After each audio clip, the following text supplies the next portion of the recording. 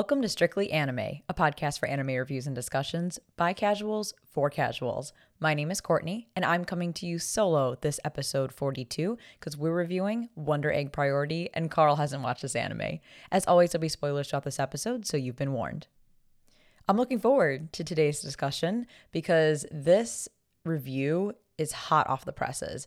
I just finished the Wonder Egg Priority special episode probably about an hour ago. I jotted down my thoughts, kind of took some time to absorb what it was that I watched. For those of you, I assume everyone listening has watched the special. If not, go watch it before you listen to this podcast episode because I have some pretty raw, hard feelings about what I watched and how they finished this show. But before I get into that, I do want to mention something really quick, something exciting that we wanted to share. Obviously, Carl's not on this episode, but I'm speaking on his behalf as well. We were recently guests on Anime Headliners podcast. We joined Steve and F.A. to discuss one of our favorite JoJos, specifically my favorite JoJo, Joseph Joestar. We talked about all sorts of things. Broke down everything about Joseph from parts 2, 3, 4, and anything else that has to do with him. So it was a great discussion. And for those of you who also listen to our other podcast, Strictly JoJo, which is all about JoJo's Bizarre Adventure, you know how much I love Joseph. You know he holds a special place in my heart. We're currently going through our review series on Battle Tendency Part 2, so it was perfect the way all of this kind of worked out. So if you're interested in hearing our conversation with Anime Headliners, check out episode 37. They're on YouTube as well as Spotify, Apple, Google, and many other podcast services. So again, that's episode 37 of Anime Headliners. So back to Wonder Egg Priority. Let's get into this because there's, as always, a lot I want to say. And I'm going to have a tough time with this review because there's going to be so many highs. And unfortunately, there's going to be a lot of lows as well. I will say I went into this anime blind, like really blind. I just saw the key visuals and that was enough to capture my attention. That and the title. So I was like, all right, I'm not going to read anything about it. I'm just going to go into this one. And so I did. And I think a lot of people probably went into it blind as well because this is an original anime. I don't think there's any, light novel or other manga content out there. This truly is an original anime. So it was kind of fun to go through the ride with the other fans, I guess, watching this show, not knowing what was going to happen, speculating. Like it truly was kind of like a new experience for everyone. And I'll say they immediately got my attention with the first episode. Like I wanted to see more right after that first episode ended. And that's how you know that this is going to be something special. Because I find that, even some of the best anime out there still kind of have a slow start. You got to get past the second, third, even fourth episode for things to really kind of grab you and kind of hold your attention. But man, something about this was just so weird, so different, so mysterious from the get-go that I was like, I need to finish this series. I need to see what happens. I'm so confused. I need to know what's going on. And honestly, every week that I watched this anime, I had the same reaction by the end of the episode. I was like, what the fuck is happening? What in the goddamn fuck did I just watch? But in a good way. Like it was so captivating. It was so interesting. And I love that they just didn't dump everything on you all at once. They really kind of kept that mystery going and just left you with little breadcrumbs, little world building pieces each and every episode. So I'm going to break things down like I always do. I think we're going to talk characters first. We'll dive a little bit into, probably story and plot. I'll talk about that really peppered throughout this review, I'm sure. We'll touch on visuals and soundtrack. Probably talk a little bit about the production issues, which, if you're not familiar with, that's kind of what caused some of the downfall of this show. And at the very end, I want to save this special episode that I just watched for the very end of this discussion because, again, hot takes all around. So let's start off with the main character, Oto Ai. I adore her character. I think she is probably one of the most mysterious characters. After watching the special, I guess you could say Nehru is probably the most mysterious character, but Ai really is in this shell all the time. And so it took a while, no pun intended with the eggs, but like it took a while for us to kind of chip away at her shell to get to know a little bit more about her. And not only her as herself, but the things going on around her are also equally mysterious. Like how she doesn't know enough about her best friend Koito and kind of all the things that happened with her and why she killed herself. she doesn't know what's going on with her teacher and her mom, and like, is her teacher a fucking creeper or is he actually a decent guy? Who knows? So there's a lot with Ai that I think is just rooted in mystery. She's just as confused as we are as the viewer, but I really enjoyed seeing her character grow throughout this show. Ai goes from having no friends to having a friend who then she loses anyway because she kills herself, and then goes to having three friends that are really, really close to her and have a special bond through these eggs. And I think by the end of the show, we see a lot of growth. Like Ai's growth just kind of skyrockets. You have that episode where, I don't know, she's going to go confess to her teacher. I mean, that whole thing was kind of scary. I was bracing for cringe. By the end of that episode, you see her kind of brushing her hair out of her eyes, symbolizing that character development as she makes the decision to return to school, which she's been avoiding since Koito killed herself, and ultimately, again, comes out of her shell. And then you see that kind of played in again when she goes to crack one of the last eggs, and it's actually herself from a parallel universe. So I guess the parallel universe Ai ended up killing herself because she never met Koito or never had a friend like Koito. And we see, I mean, that's like a stark contrast of like Ai from the beginning of the show to Ai by the end of the show, where, you know, the parallel universe Ai that killed herself is really the Ai that we saw in the beginning. She didn't have the life, you know, she didn't live her life in order to grow and develop and kind of blossom as a person. So she's very shy still. She's uncertain. And you have the new Ai, or I guess our version of Ai, who's like, I've grown. She even says like, see, look how much I've changed. Look how brave I am now. You can do this too. So seeing them next to each other shows us exactly, again, how Ai's character has developed from this quiet, shy, not so confident girl to someone who is willing to risk her life to save others. I will say the whole plot point with Ai around her kind of having feelings for her teacher who has feelings for her mom was weird, and to me seemed a little unnecessary. I figured they were going to put that in there as like a plot piece to kind of add some complexity to Ai, or to throw, you know, kind of a challenge in her story, some hurdle she needs to overcome.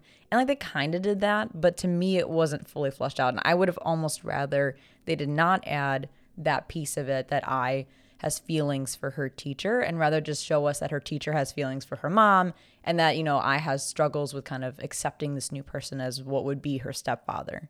To me, it was like, what was the point of that?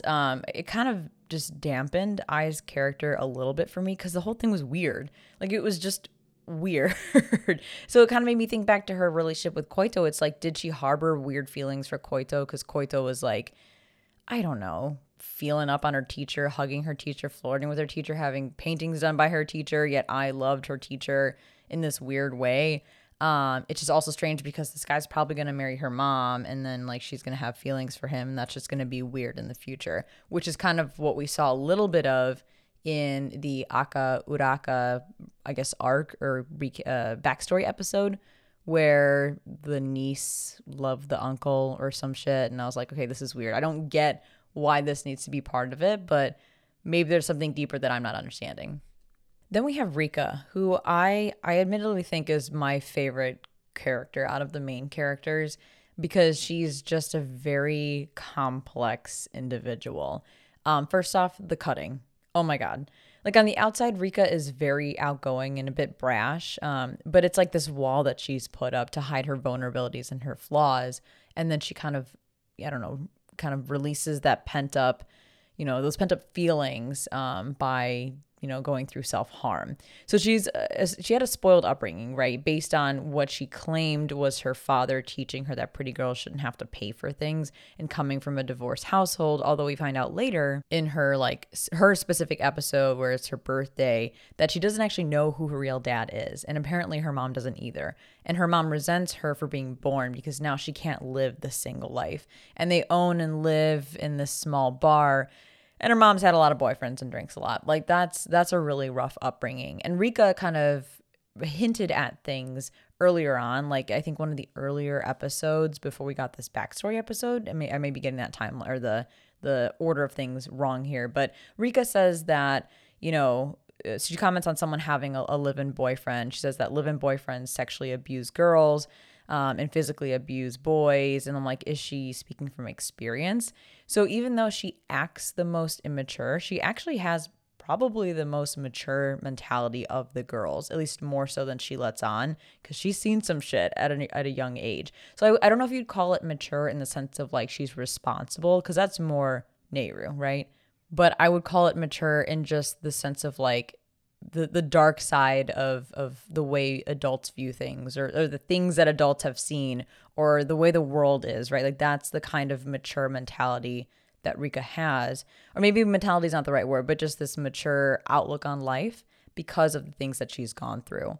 And specifically in that birthday episode, when she cuts herself, like, oh my God, that scene was hard to watch. Even though we don't actually see her slicing her arm, they show us, the blade held to her skin, and she kind of braces for the pain. And then she even recalls her turtle, Mannen, so that, that turtle doesn't see her do what she's about to do. And it's incredibly sad. Like, it just, to me, was a major gut punch in the feels.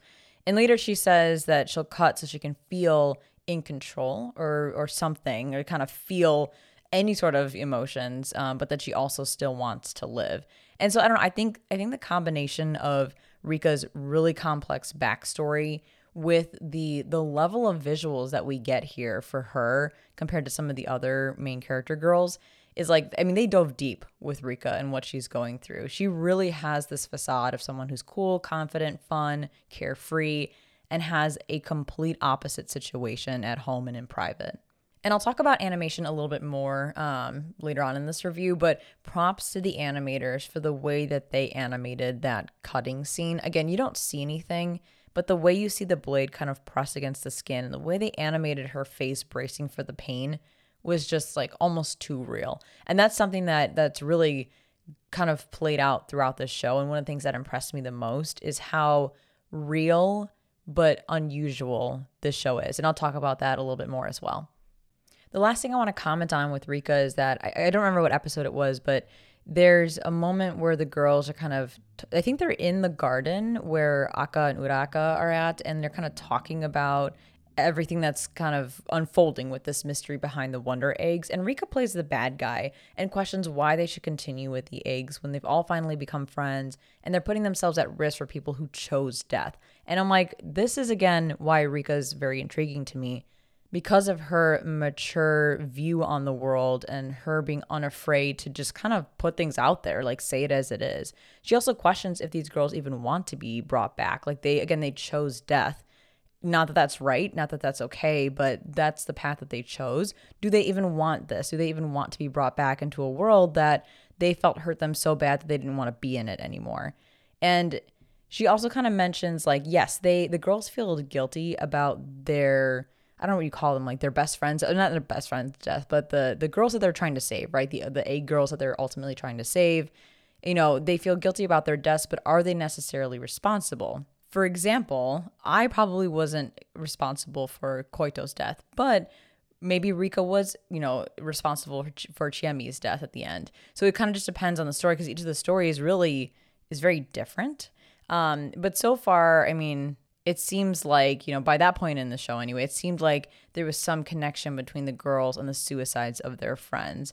And that kind of got played out, or not played out, but was more like clarified as the show went on to a certain degree. There are still some mysteries that I have, some things that I think would have been better off if they were not spoon-fed to us more, but just slightly more clarified with how these suicides came to be and the connection or the level of responsibility that these main characters had in those suicides happening.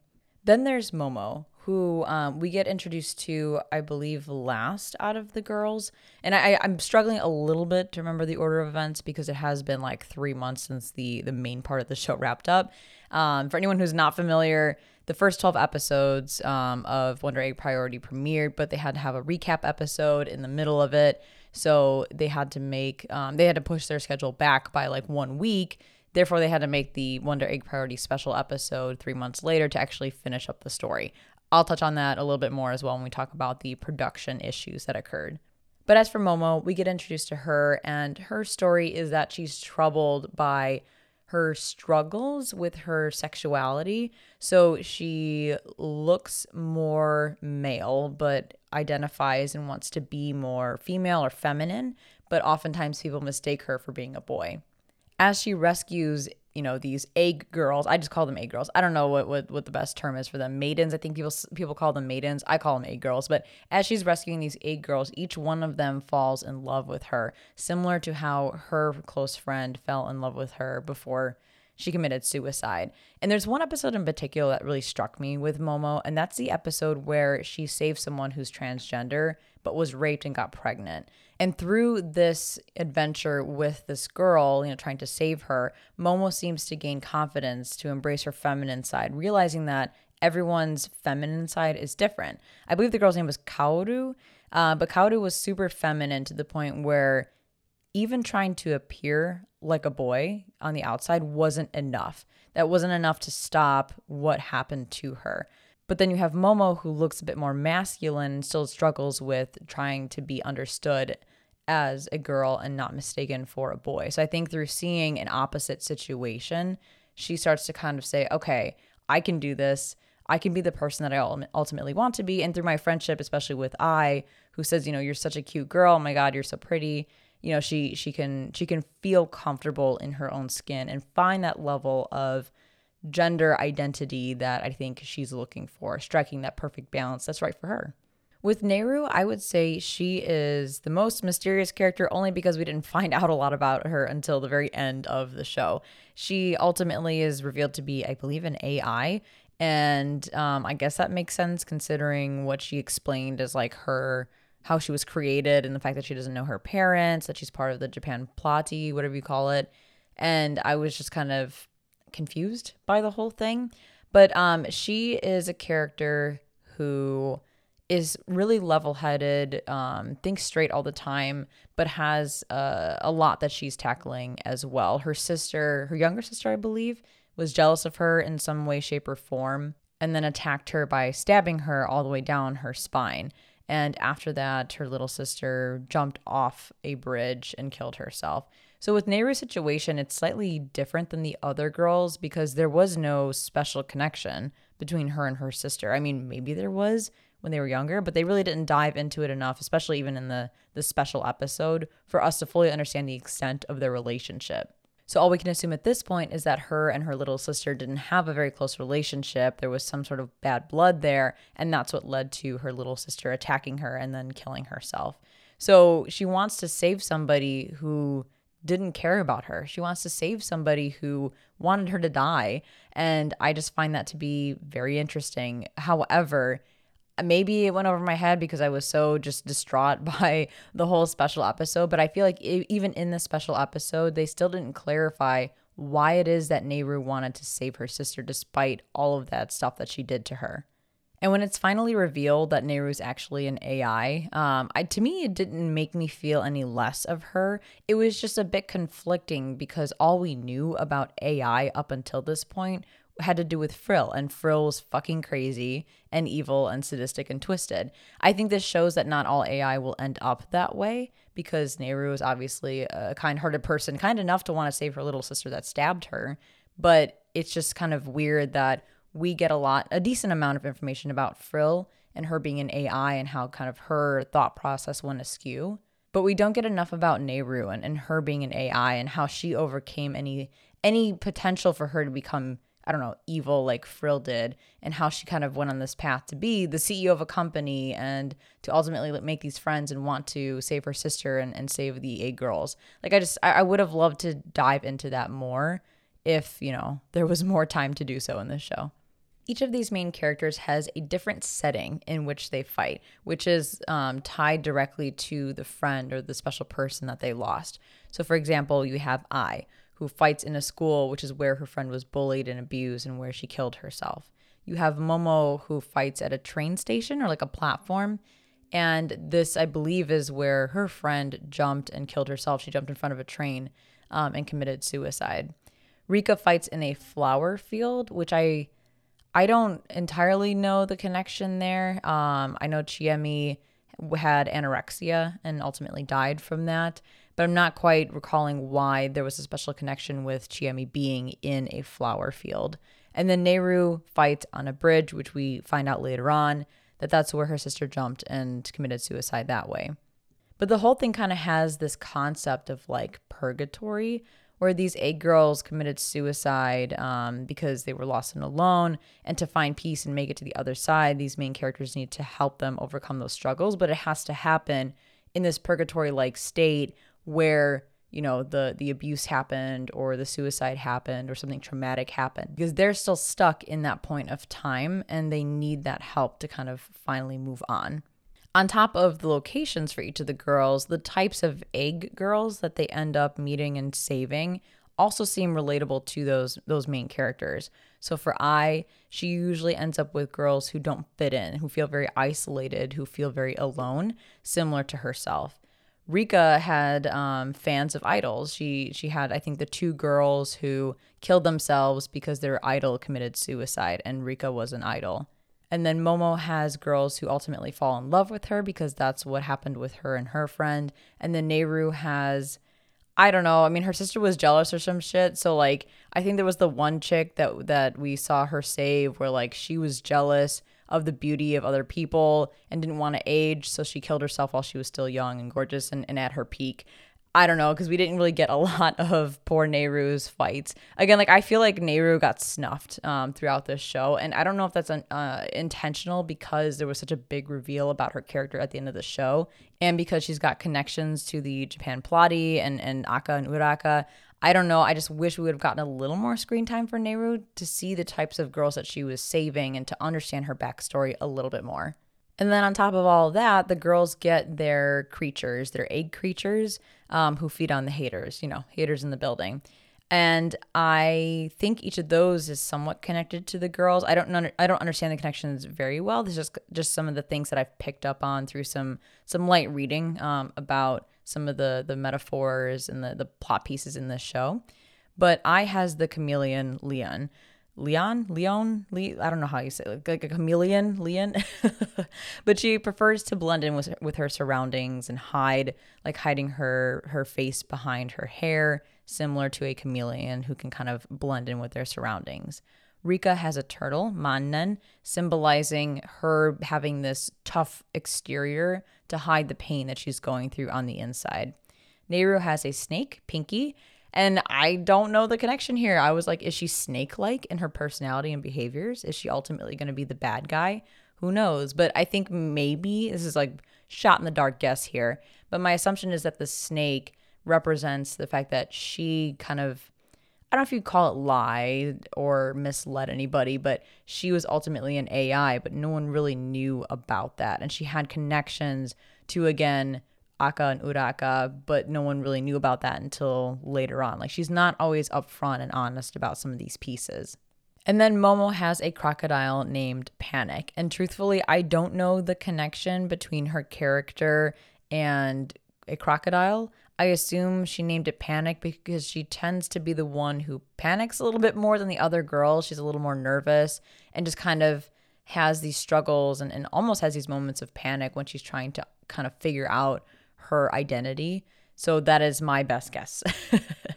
I do also want to call out Aka and Uraka because we have that episode where we pretty much get all of their backstory, and it was not what I was expecting, similar to everything in this show. But there's not a lot of other context around these guys other than that particular episode, which I think was episode 11. And it was important, though, because that kind of ties in all of the mysterious pieces that we've been getting, right? Like, this explains the majority of what the fuck is going on in this show. How they created the Wonder Eggs to try and prevent girls from killing themselves because of the girl that they created, the AI they created, Frill, and then she created her weirdo friends. Shout out to Hyphen, Dot, and Kirara Rodriguez, Machard, the 18th, Evening Star, SS Platinum. Honestly, I would have loved to have seen more of Aka and Uraka. I find their friendship or relationship was really interesting. They're 2 guys who were very close and lived together and were close enough where, well, they fell in love with the same girl in the start, but they remained friends. And then the one guy, I can't remember who it was, but the one had a daughter and the daughter saw the other as her uncle. And I just, there's a special bond between the two of them. And they both carry the weight of the responsibility of everything that they did with creating Frill and what she's doing to these girls. But just that whole episode 11 about these two guys was just incredible to me. Like the storytelling that happened in that episode was just spot on. The animation was fucking amazing. It was dark. It was creepy. It was weird. Just very opposite of everything that we had seen in the show up until that point, because the animation was always beautiful and bright and lovely. And man, just seeing the backstory and be kind of laid out for us in this way was a smart choice, in my opinion, for the writers. And I think the coolest thing about that episode was just the level of emotional impact. Seeing those guys struggle with Frill, going from like wanting to care for this thing that they created, to it betraying them and having mad jealousy, to throwing her in a dark place and saying like, oh my God, you hurt me, it hurts, like don't put me in the dark place. And they're like, how can you even feel pain? These are just inputs, you're just an AI. It was just a wild ride. And the lip pop thing that they added to kind of signify that Frill is still here, that was a really cool piece as well. But let's talk more about the story and the plot, because I would say of all the pieces of the puzzle that made this show great to me, for the most part, little asterisk there, great up until the very end, the story. I mean, that's what really blew me away. I mean, what a crazy concept rooted in some incredibly heavy themes, such as bullying and suicide. Like, this show tackled some very intense and heavy pieces and packaged it in a brightly colored, pretty box. The animation, as I mentioned earlier, is beautiful with bright colors. The music is super unique and bubbly most of the time. And the girls are just incredibly cute and sweet and endearing. And then you contrast that, those animation pieces, the visuals, the music, the characters, with the actual plot and overall themes and the writing. To me, was a very brave and courageous combination. Like, truthfully, I didn't think it was possible for an anime that looks and feels the way that it does to be so intense and so deep. And the range of issues among young girls that they tackled through this story was crazy. You've got, and these are just some of the highlights, but you've got, the first girl who was bullied by her coach to be more in shape, to be more fit. She never felt good enough to win. You have the superfans, again, who killed themselves because their idol committed suicide. They come right out of the gate with Momo's first episode with the whole molester situation. And it's even harder to deal with because her parents knew about it and her dad got fired when she tried to defend herself. And, it's these heavy, heavy themes are not easy to navigate, I'm sure, when you're writing a story like this. And I'm not speaking from experience because I'm not creative enough to ever write something like this. But with my limited knowledge, I'm so impressed and so blown away at how they did this. And I think the most important thing that really made it work is that this show is not afraid to make the viewer uncomfortable and to almost force the viewer to get a sense of what that particular egg girl had to go through or what that particular main character had to go through. They weren't afraid to be open and blatant about these issues, which are normally taboo or normally people are scared to talk about them. And they just laid it all out there. They didn't go into gory details. They didn't cross, too far over that line where it was off-putting. They gave you just enough context, just enough amount of details to make you feel uncomfortable and make you feel sympathetic and empathetic towards these girls and what they've been through.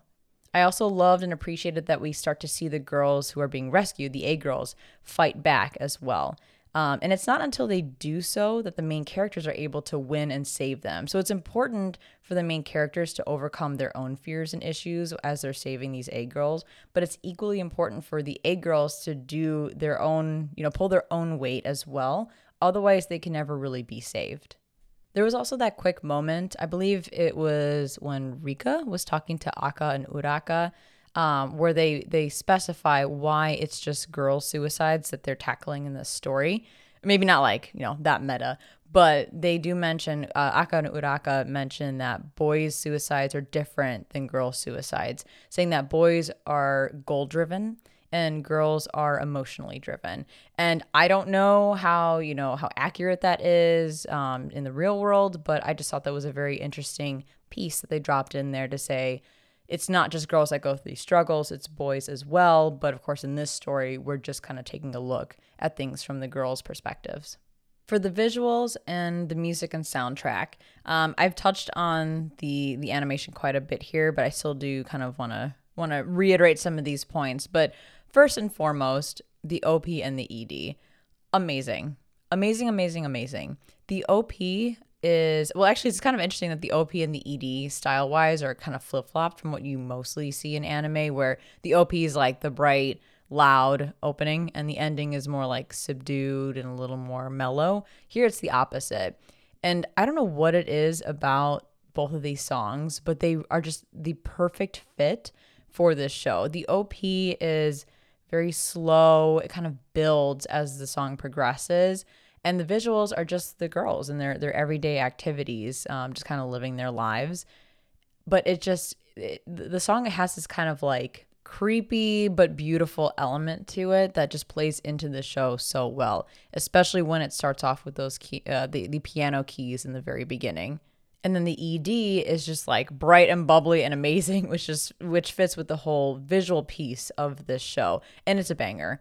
It's an absolute banger. It's on my Spotify playlist. I love listening to it. And the choice of having just pictures scroll up on the screen along with the credits was nice because you got to see little snippets of these girls in their own lives, their backstories, them with their friends that they lost, they're trying to save. And I thought it was a very nice touch. And the music and soundtrack overall were just great. Like, it was so good. It had such a great range, again, from like the bubbly, bright songs to some of the very eerie and creepy music that we got, again, especially in episode 11 or after, Frill's whole story was introduced and everything we saw after that.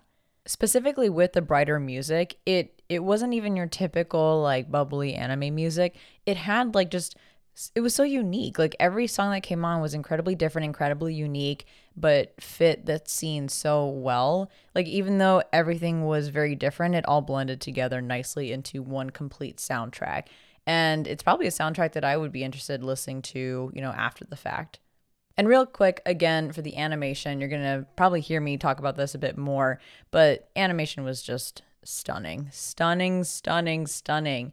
And I feel like because the animation is based on a lot of realism in the movements and actions, that kind of really drove it home and helped to kind of play into those pieces where we as the viewer feel uncomfortable because things look so real. They very much want this to hit on that level of believability and relatability in terms of, again, just like the real life things. Obviously, this is a very over the top show at certain points that things happen that would never happen in real life, but the things that would and do happen in real life, I think having that very realistic animation, those incredibly detailed and incredibly realistic backgrounds and still shots, all of that just played into the uncomfortableness that you feel watching the show because it just seems so real and so connected. And if you've been listening to the podcast long enough, you know that I hate rotoscoping. It just seems weird to me, and every time I see it, I just think of Just Dance. However, there are some scenes in here that I actually am not sure if they're rotoscoped. I should probably look this up, but I feel like either the level of animation is so seamless and fluid that it looks almost rotoscoped, like movie level animation quality every episode, or it actually was rotoscoped and they did such an incredible job of kind of blending the rotoscoping with the Sakuga with the animation that it didn't look like a fucking Just Dance video game.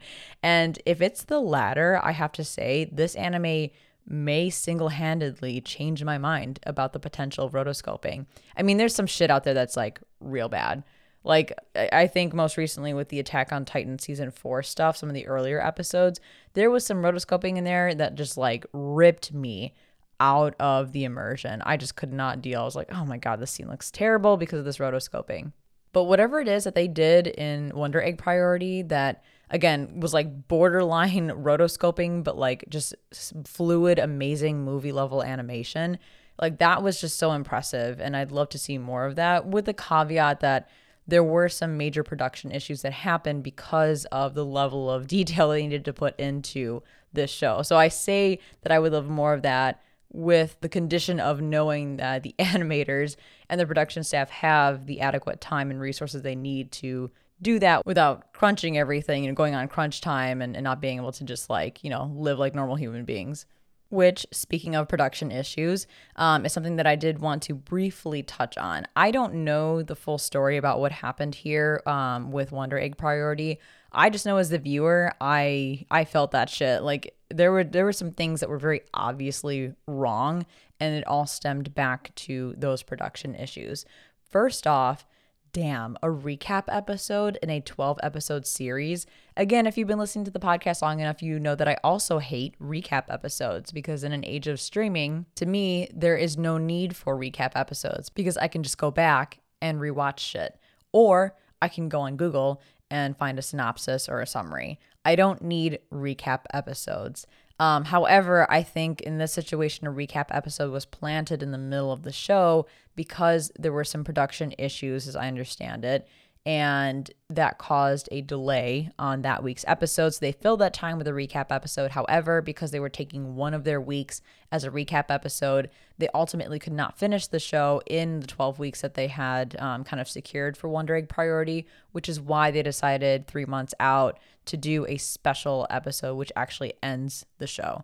And I think, and I don't want to talk about this too in depth, because truthfully, like what I was reading was just speculation and I don't know what was actually going on, but high level, just kind of really quickly, in case you're curious of what I was reading, apparently this was due to some sort of scheduling issues for Cloverworks.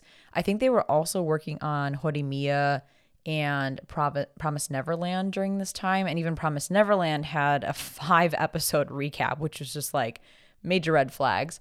Again, I'm not sure how confirmed that is. It's just some of the things that I was seeing. But the show suffered for it. The show definitely suffered for because of all these production issues. Not to the point, now special episode aside, and we'll talk about that in a second, but not to the point where like the show was like greatly drastically changed or drastically, kind of diminished because of it.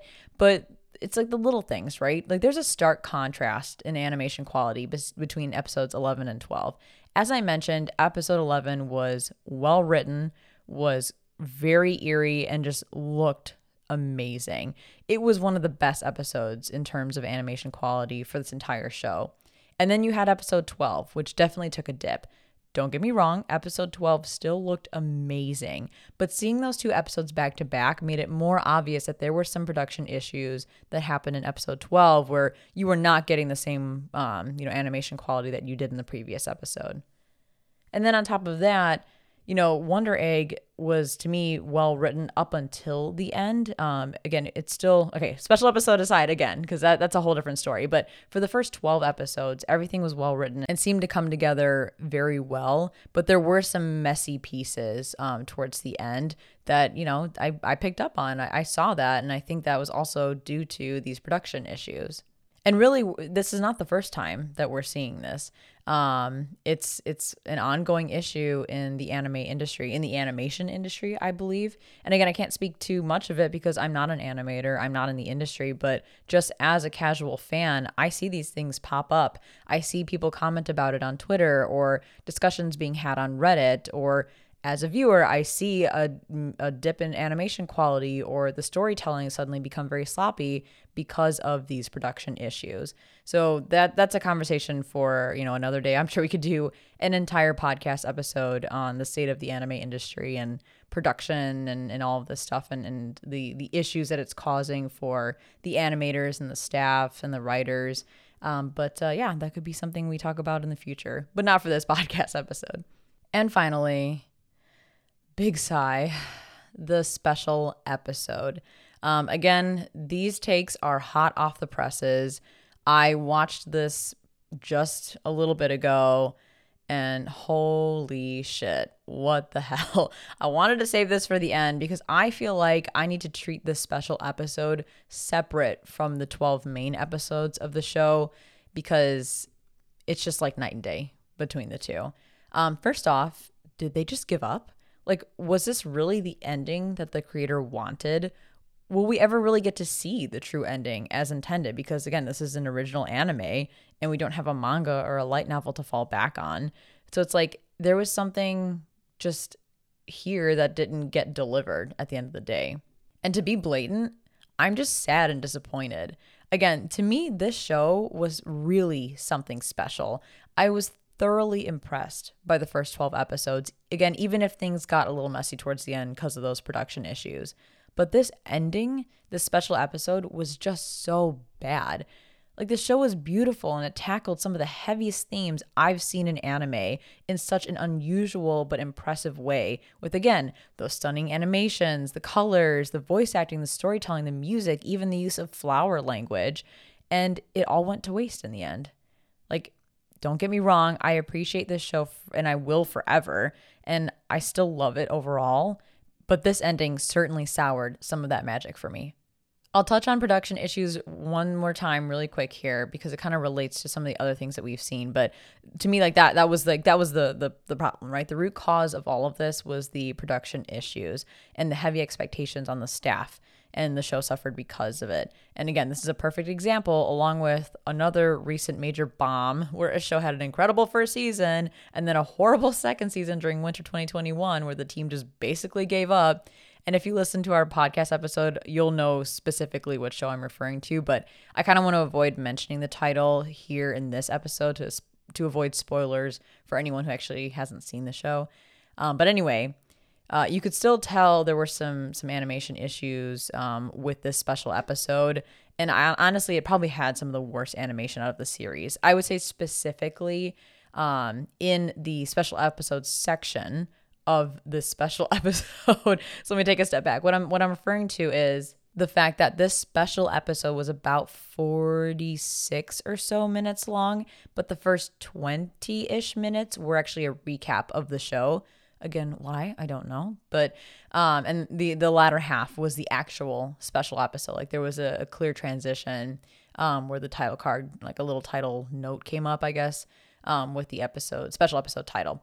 So anyway, the special episode piece, the latter half of this 46-minute episode, probably had some of the worst animation out of the series, specifically when some of those earlier scenes, like when Ai's running away down the hall, like she's not even really running. She's kind of like bobbing back and forth.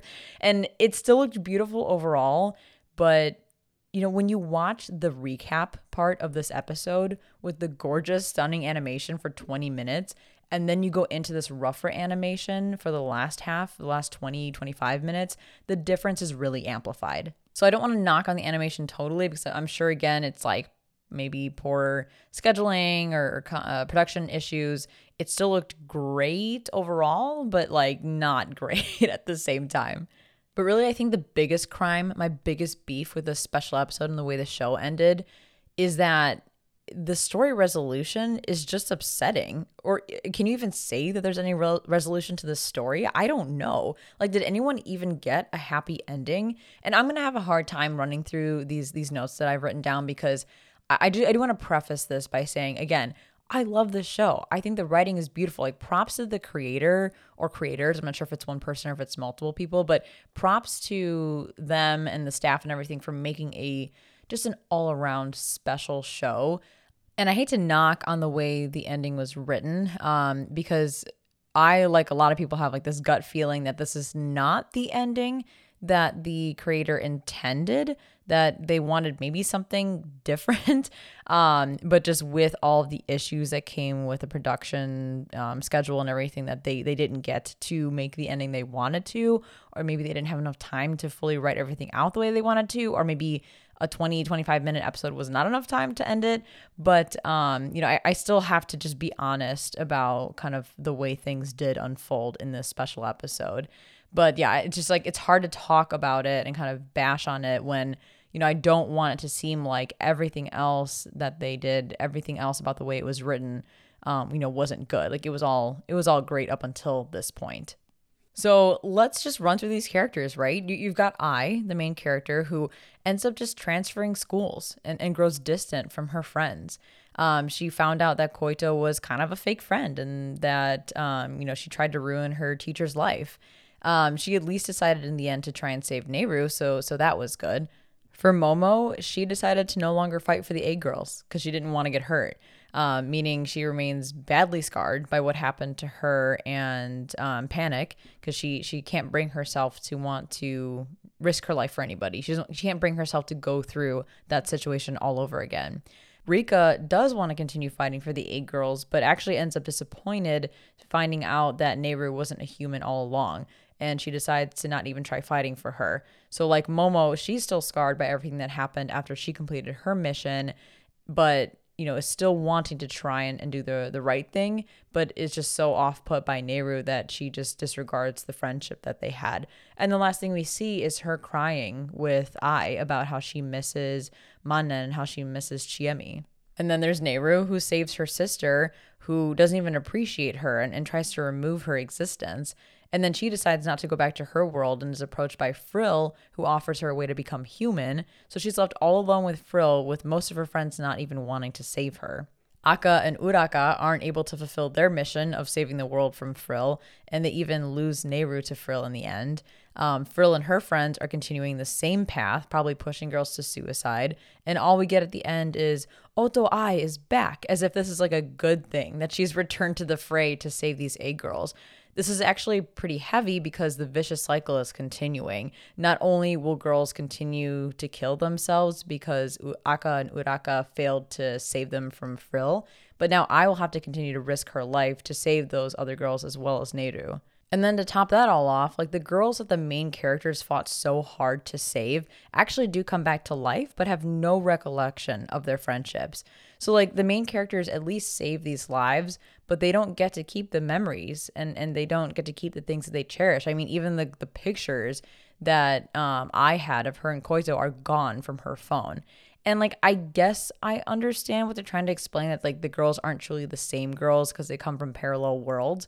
But then what happens like to their friends and family from those parallel worlds where they're suddenly, gone? In those parallel worlds, are their friends and family panicking because they're like, oh my God, they've disappeared. We can't find them. And really the whole thing is confusing. Like, how do you take a dead girl's parallel self and then put her back into the world where she died and not have everyone be like, holy shit, how are you alive again? I mean, for example, Rika and I reacted surprised when Kotobuki like popped up in Nehru's apartment. They were like, oh shit, how are you here? You were dead before, like in a vegetative state. And yet you're here in her apartment. So why are other people not having that same reaction when Koito's suddenly back in the school after everyone knows she killed herself by jumping off the roof? It just like doesn't quite add up. And I'm like, I'm just not convinced that this is truly the ending that the writer wanted.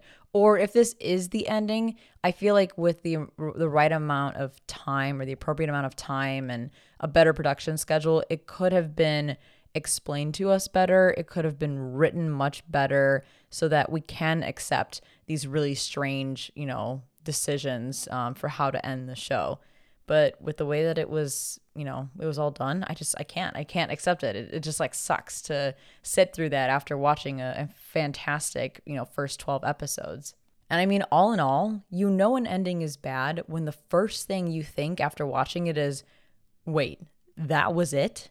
That was it. And that was my reaction. So really, to sum up my review on this special episode, I'll leave you with the words of Oto Ai. Now I'm really mad. I'm just like, oh, so bummed about it. But it is what it is. And I guess it's time to move on.